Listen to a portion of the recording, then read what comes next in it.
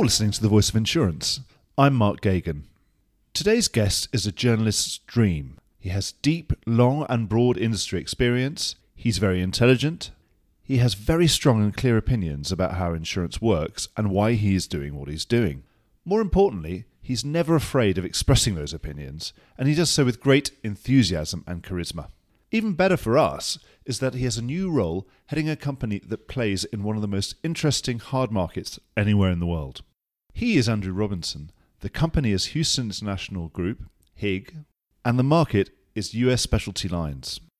HIIG is the business founded by maverick industry entrepreneur Stephen Way in 2006 after leaving HCC. So Andrew has some big shoes to fill. I don't need to preempt what we talk about here. The market and how Andrew wants to position HIIG within it are plenty to be getting on with, and he won't leave you with any doubt about what he thinks about all the issues of the day. I'm sure you're going to enjoy this one, so stand by. Before we get started, I'm here with Rick Lindsay, Chairman of Prime Holdings and the CEO of Claims Direct Access, CDA, who've kindly supported this podcast. Rick, thanks so much for your support. Why don't you briefly tell us about the Prime Group and CDA and what they could do for our listeners? Sure. We're excited to announce that CDA is going to be marketing its claims service over in London.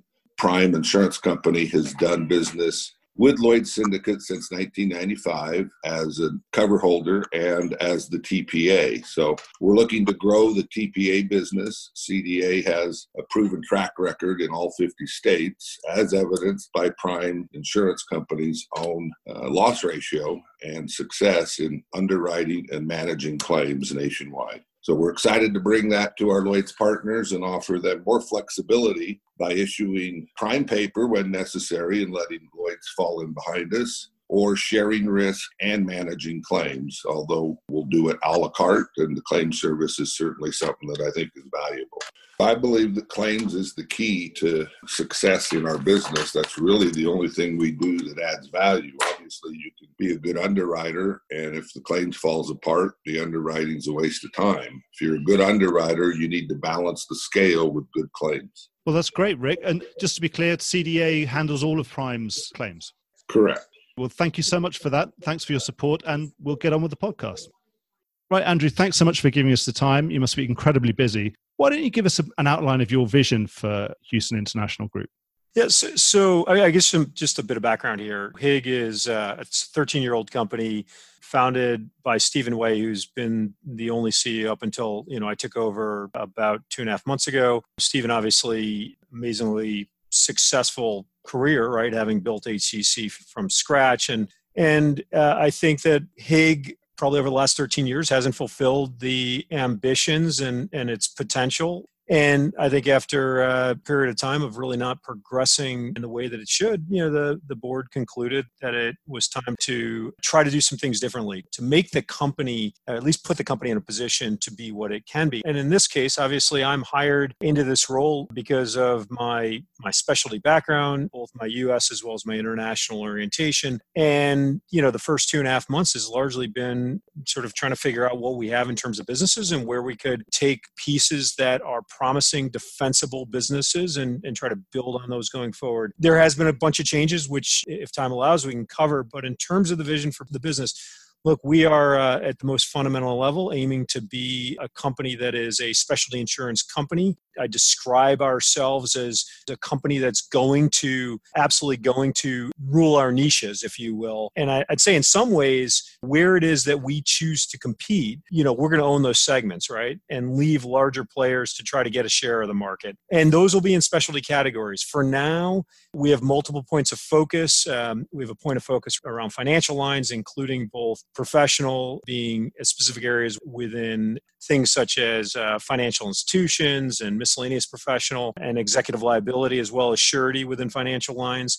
A focus around programs. We don't really have a large program portfolio. We have only 6. We have 2.5 where we delegate authority. So we're really looking for categories that are complementary to what we want to, if you will, manufacture the entire stack of insurance, if you will. A third area for us is very much focused on specialty industries. Today, we're one of the top writers in the mining industry, including precious metals, some commodities areas, including coal. We have a focus in construction and focus in energy. And then the third area within kind of our specialties, if you will, is in E&S. And in fact, we just recruited a team that will be starting at the beginning of September, focused very much on sort of the wholesale brokerage market, products liability led. And if you complement all that with the sort of the core competence that Stephen Wade built in the organization around high capacity commercial property, it's a pretty broad and diverse portfolio. And, and for us,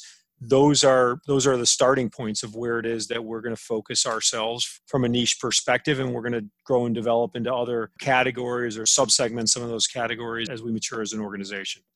If I was to summarize that, is to say that you're kind of happy with what you've got, you've had a look around, and you know that you're strong in some of these areas and you want to deepen that strength and deepen that strategic competitive advantage in those very niche areas, and then you'd be looking to build around those areas. You want to come in and change everything, or there's certain lines that you already know you want to be out of. Well, I ignored what it is that we exited, right? So on my first day on the job, we exited the lawyer's professional liability business, and that is in a process of runoff. I shut down a monoline workers' comp business that I just didn't see a place where, because I just didn't see us being able to deliver sustainable, acceptable returns and have a truly defensible position. We had a share of a market that's highly competitive, and we don't really have any distinctive capabilities. And the same was true in our monoline comp business. And so took action to exit that. There are a whole number of other portfolios inside of some of the areas I described, which include things that we've done to reduce our writings, reduce our capital allocation, become much more focused in specific subsegments where it is that I believe that we can have a defensible position, that there's a large enough market to justify the investment. So all you got was the good news of the starting point and the good news on where we're focusing. In the first 2.5 months, there's been an equal number of actions on things that we stopped writing, if you will. So it's really all about making sure that you've got some kind of comparative advantage or market position, or that you are a relevant player when a broker comes to you. You know that you're an important player to them, that they know that they either need your capacity or they certainly want to see what you're quoting on something. No, that's absolutely right. Look, our strategy, and part of what I've done during the first 2.5 months is try to render for our team clarity on how we're going to win, right? And without taking you through all the details, we talk about sort of 7 core things, but the top of that is that we're going to rule our niche, right? We're going to own the segments that we compete in, and so we don't want to share the market. So if we ultimately are going to play in A&H or even categories that are going through disruption right now, like contingency, it's not like we want to share the market. We want to play in a specific place where we believe we can build a defensible position. The market is large enough for that position for us to be able to invest. And then all the other elements of our strategy around how we're going to make sure that we're bringing what I would describe as uncommon insight and a unique approach to execution, the way that we're building kind of almost a bespoke brain trust to support that, executing in our daily excellence and using technology to gain advantage. Those are all components that are in support of kind of ruling our niche. And that's very much about how we're going to develop this business. Surely your timing couldn't be any better, Andrew. You've just stepped into a much harder specialty and E&S market, and we've got the added, perhaps you'd said benefit, but not necessarily benefit, but anyway, we've got COVID-19 also giving everything an extra nudge if it didn't already need it. So how has that affected your strategic thinking? Is it you just gone to your capital providers and going to say, right, we need more capital, we need more of everything? Well, we haven't done that yet. I will say the one thing it probably does for not just folks like me who are new CEOs into the role, but I'd say probably everybody, you can see the amount of both debt and equity capital that's been raised, particularly since beginning of April. We actually were we were actually the first out of the blocks, as far as I can tell, in terms of raising our capital. We raised $100 million before COVID hit, and there were a set of reasons behind that. But I think the one thing that's happening for me, which is interesting to be a new CEO in a situation where you don't actually get to go meet your employees, right? Fascinating kind of context, is the speed in which you want to move, given the fact that we have this once in a 20-year, some people might say once in a generation, hard market behind us, right? So part of this is this intensive kind of period here where we want to be able to get into some of the businesses that are strategic for us, and we want to do that quick because, quite honestly, you want to build a book while prices are where they are. At some point, they will revert to the mean, and you want to have business where the starting point allows you to make you have more options with the decisions you make in terms of how you manage the portfolio. And one example of that is we went out and hired a terrific team that I have a great deal of personal experience with to build a transactional wholesale brokerage-oriented E&S facility, largely going to be products liability led. And we're in active conversations with two or three other teams. These are teams that will produce really great profits for the organization, highly defensible positions, but you want to get started really fast. And it's hard to do that simultaneous with fixing the things that I need to fix, certainly engaging our employees, because that's a critical challenge as a new CEO. And then in the not too distant horizon, we have to be thinking about capital as well. We as an organization are reasonably big users of reinsurance. Obviously, reinsurance costs are going up. So we're also having to look at capital at the same time. But for me, the change in priority is the acceleration on some of the new businesses that we want to enter, because this is the moment in time in which you want to be able to get started. In terms of what kind of classes, you mentioned contingency might be one. Obviously, given, I presume, because of COVID, it must be a fantastic opportunity to come in and offer particularly something that will include some kind of COVID coverage, or is that completely off the menu? I don't coverage for for a second wave, that kind of stuff. Because I think that we are like every other, I think, rational, responsible, excellent company, in that we are not going to put our capital to work on a risk that you cannot properly understand and quantify. And certainly pandemic exposure is one. I was just using that as an example of you've had just this massive amount of disruption. And and I know from our years of experience that it's at the moments of disruption that great opportunities are created. And they will oftentimes look different than the old opportunities. We're an A- company, but we're in active conversations with top-notch public company D&O teams because we're at a moment in time in which we actually probably could build a pretty darn good book of business in specific areas with the right team in public company D&O, despite being an A-9 company. That's the kind of things that when we think about acceleration, I would have probably only thought about being in the public D&O market when the size of our business was greater than a size 9, AM Best size 9, and or that we had a strong progression, clear progression to a full A rating. The market accelerates the opportunity for us to think differently about that. And that's an example of the kind of things. Look, I think that at the core, we're going to build around certain areas within financial lines. There'll be variants of what we're already doing in professional and executive liability, what we're already doing in surety. We're going to build more industry solutions. Today, we have mining and energy and construction. I could see us entering into areas like life sciences and technology. I already mentioned the E&S side. We're launching with an E&S brokerage business. We will likely follow up by building a binding authority business.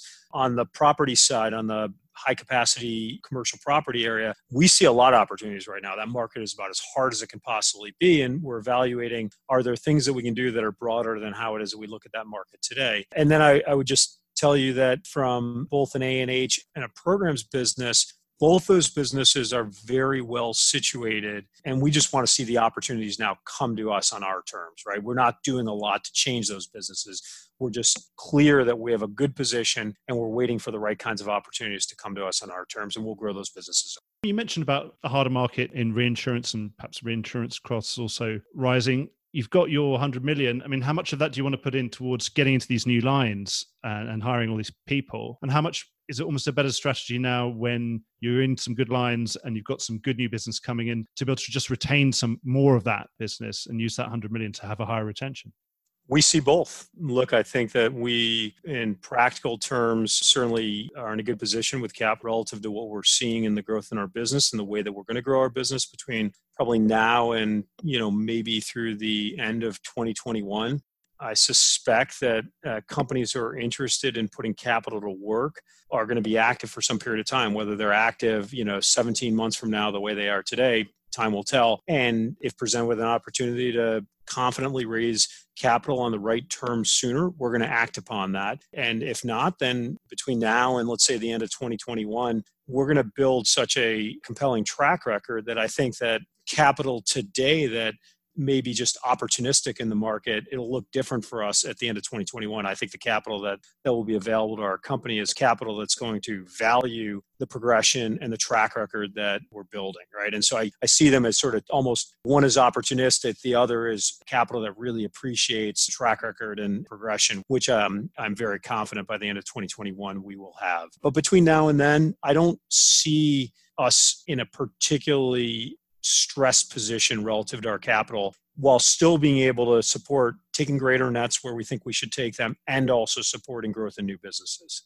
One of the interesting things about COVID-19 has been the way, obviously, you mentioned the fact that you're the new CEO who hasn't been able to go and meet all his staff yet, which is crazy, isn't it? But it's reinforced the whole digitization of the marketplace. And of course, I first met you in the context of your experience within InsurTech and speaking at InsurTech conferences as a keynote speaker, in fact. So how much of that InsurTech experience are you going to bring to a business like HIIG?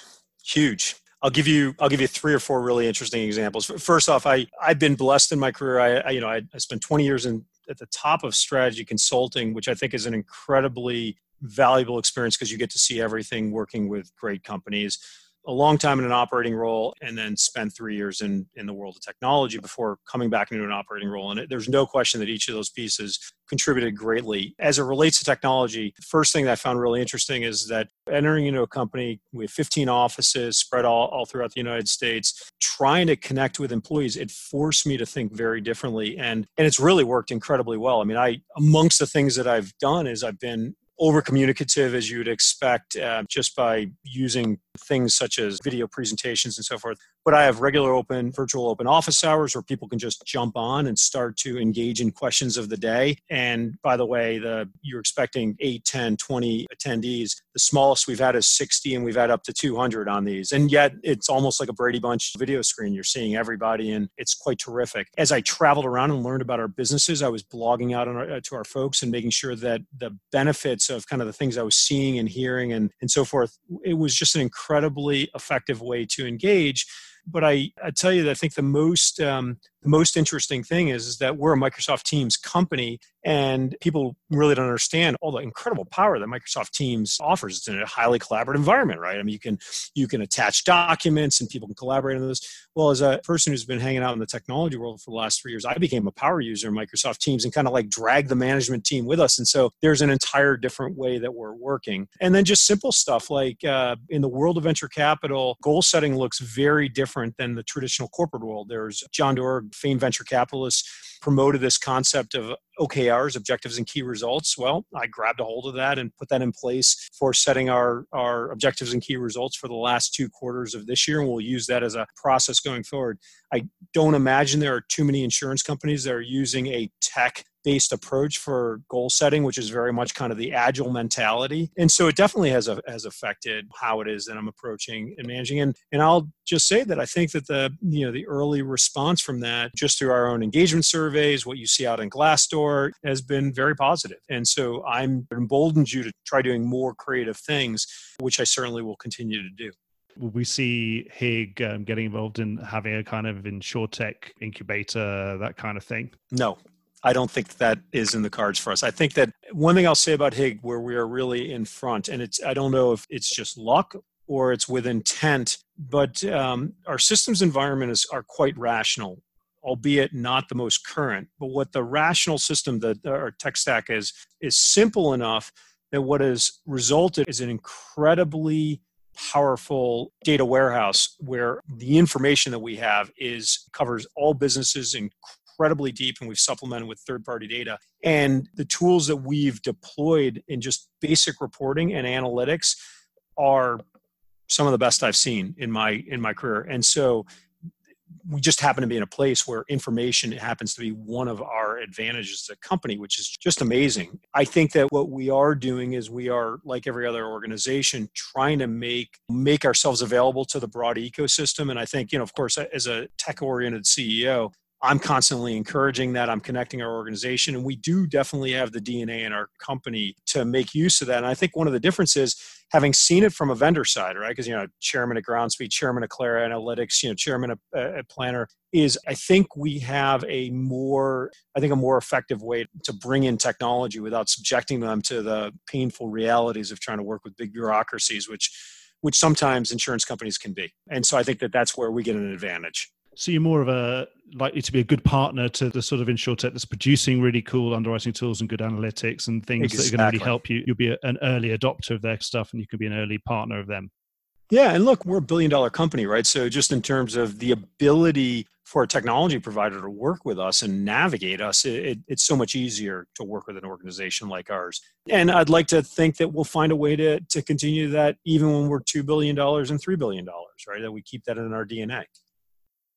We might as well keep on the subject of the insurtech phenomenon, because we've had the spectacular Lemonade IPO. I bet any public insurance company wishes they were trading on the same multiple as Lemonade. Multiple, yeah. I'm presuming it's the best multiple, price to book multiple anywhere in the world. Is there anything we can learn from that? Is this a real watershed moment? I've felt that over the last 3 or 4 years with insurtech, there was a huge amount of excitement. And now it seems like this is the final vindication. We've actually got a publicly traded company, which is on a very high valuation.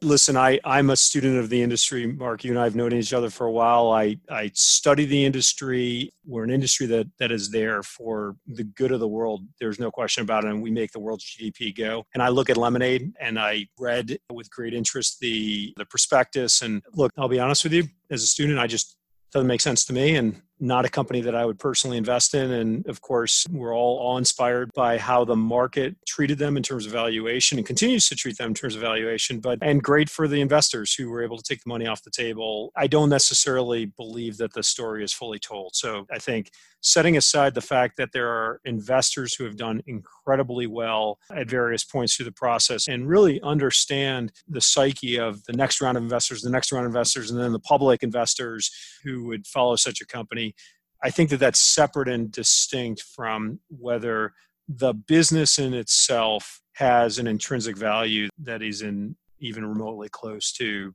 how the business is valued today. And time will tell on that. You mentioned about maybe engaging on the insurance side and as an insurer of technology and technology companies in the context. You mentioned life sciences and also tech itself. We've got a business like Tesla now, which couldn't be a bigger, more technological tech company, again, with a fantastic valuation in the public market. Have we got anything to fear from them coming into insurance and Elon Musk hiring his revolutionary actuaries, as he described them? Or is it something you would really love to engage with, a business like that has obviously fantastic data? And my guess is, based on what Musk has said, he doesn't have interest in engaging with us or anybody else, is the general tone. He's going to go do it. Look, I think that the equivalent is, if you're not that we're Walmart, but I just think if you think of an industry incumbent, Walmart, how do you feel about Amazon, right? And there's no question about it that Amazon made Walmart a better company, right? And I think that that's almost undeniable. And some of that was things that they had to develop themselves and some things that they had to go acquire. I think the same is true for the insurance industry, right? I think anything that, Elon Musk pursues probably has at least some reasonable chance of having some impact on some part of the industry. And insurance would not be part of a category that wouldn't be impacted. And I think that the challenge for anybody in the industry is that, let's just say in auto, whether it be personal or commercial lines, any of the competitors in that space should feel like things that are being done by Tesla will be beneficial to the industry and make you as a competitor have to work harder and better and smarter for your money, right? And I don't think anybody should begrudge the efforts of companies like that. I separate that from example like the Lemonade example, because I think there are things from Lemonade I've always said are really interesting, right? You cannot look at what they do on claims, recognizing that the average claim is less than $1,000 and they're only using AI to settle something like 25% of the claims. But you can't not look at that and say that is not instructive for things that we should be thinking about from a claims perspective. There are pieces of the business model that are valuable, but I think that that's kind of distinct from, is the business itself a valuable business? Whereas I think that what we'll find here, and whether it's Tesla or some equivalent types of companies, they'll do things that will have a real positive impact on the industry overall, and others will have to respond, us included. I'm going to jump back into the market again. We've got this obviously you could say that you were the first of the capital raisers in 2020, but we've got now an emerging, what we'll probably end up calling the class of 2020 or 2021, depending on how quickly they raise the capital, because they may not be writing. Can you tell me who's in that class of 2020? Not yet. And I'm not at the cutting edge of news journalism anymore, so I couldn't tell you, but you know where to read all about that, I'm sure. But anyway, what kind of opportunity have they got to build long-term franchises? Or what are they telling their investors? Do you think they're saying it's a short to medium-term thing, or is it a chance to build fantastic long-term franchises like there was in 2000, 2001? Or how do you view it, this opportunity at the moment? I think that it depends on who's raising and to what end. I buy into, you and I have talked about this, I buy into the view that by and large, over the last, call it 15 years, the balance of power has shifted towards distribution. We've seen a deconstruction of the value chain in some regards. And some of that has been, unfortunately, at the peril of the risk takers, the carriers themselves. I suspect that you will find guys who are jumping in who will make a lot of money because the market is hard, but it'll be a short duration and it won't be sustainable, defensible sort of positions.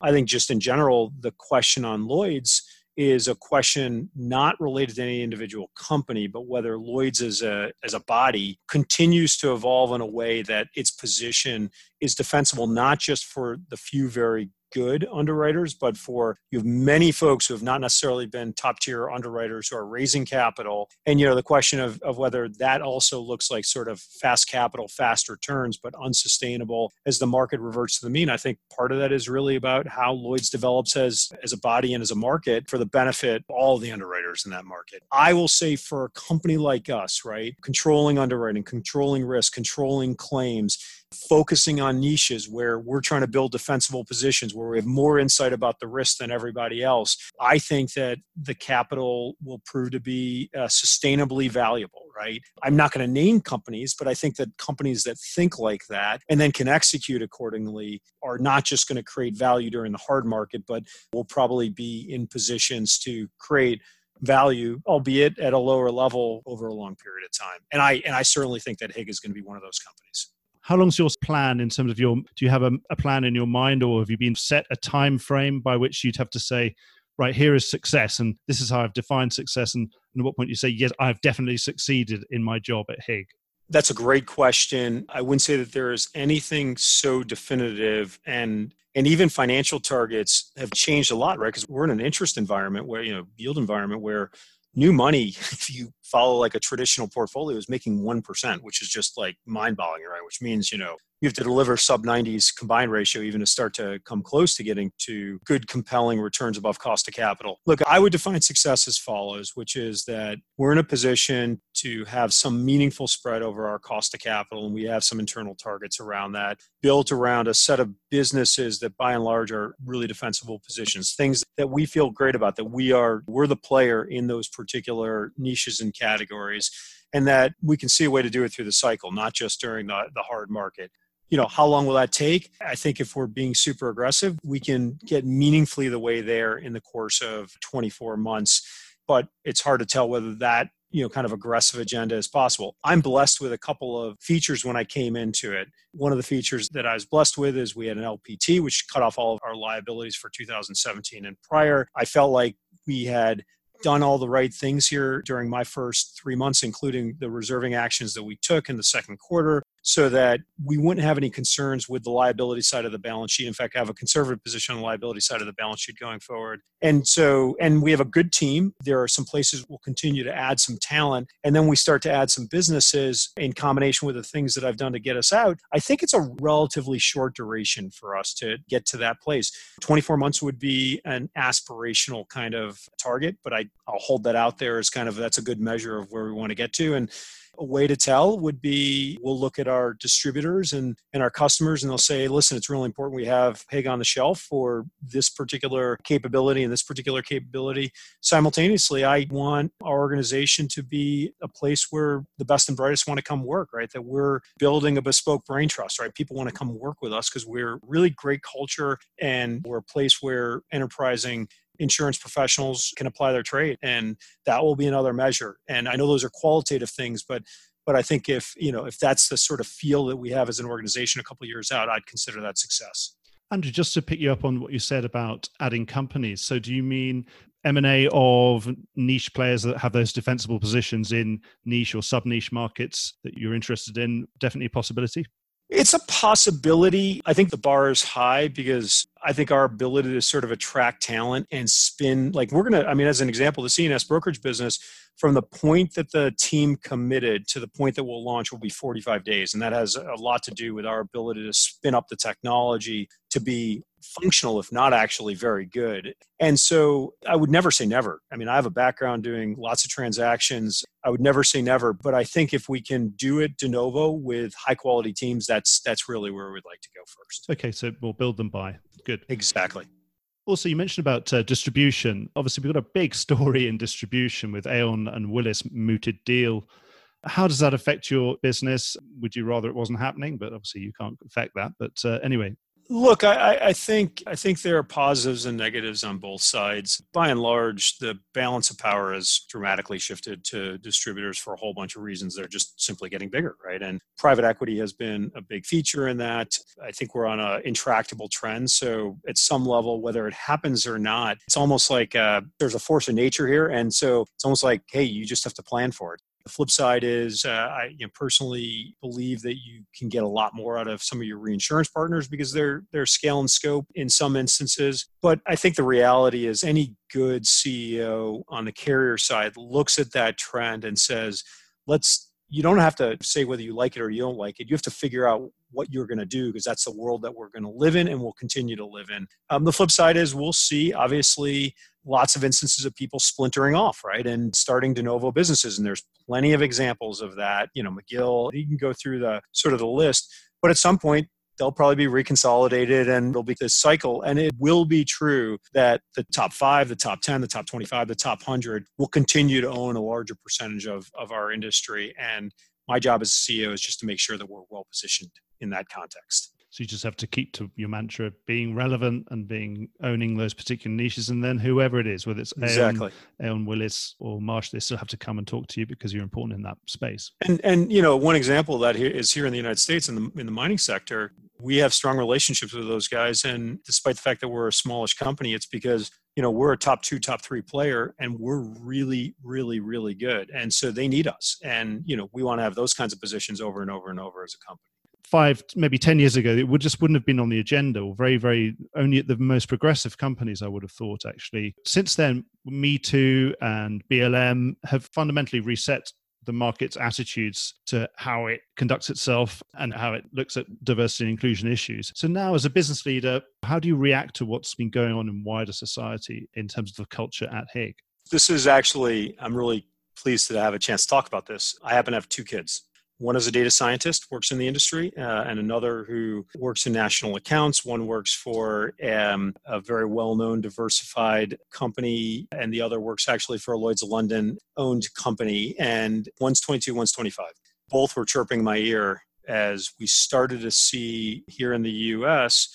some of the societal things that were occurring in response to the George Floyd situation. And what's really interesting is it forced me to think proactively in advance of a lot of the patina names taking positions on this.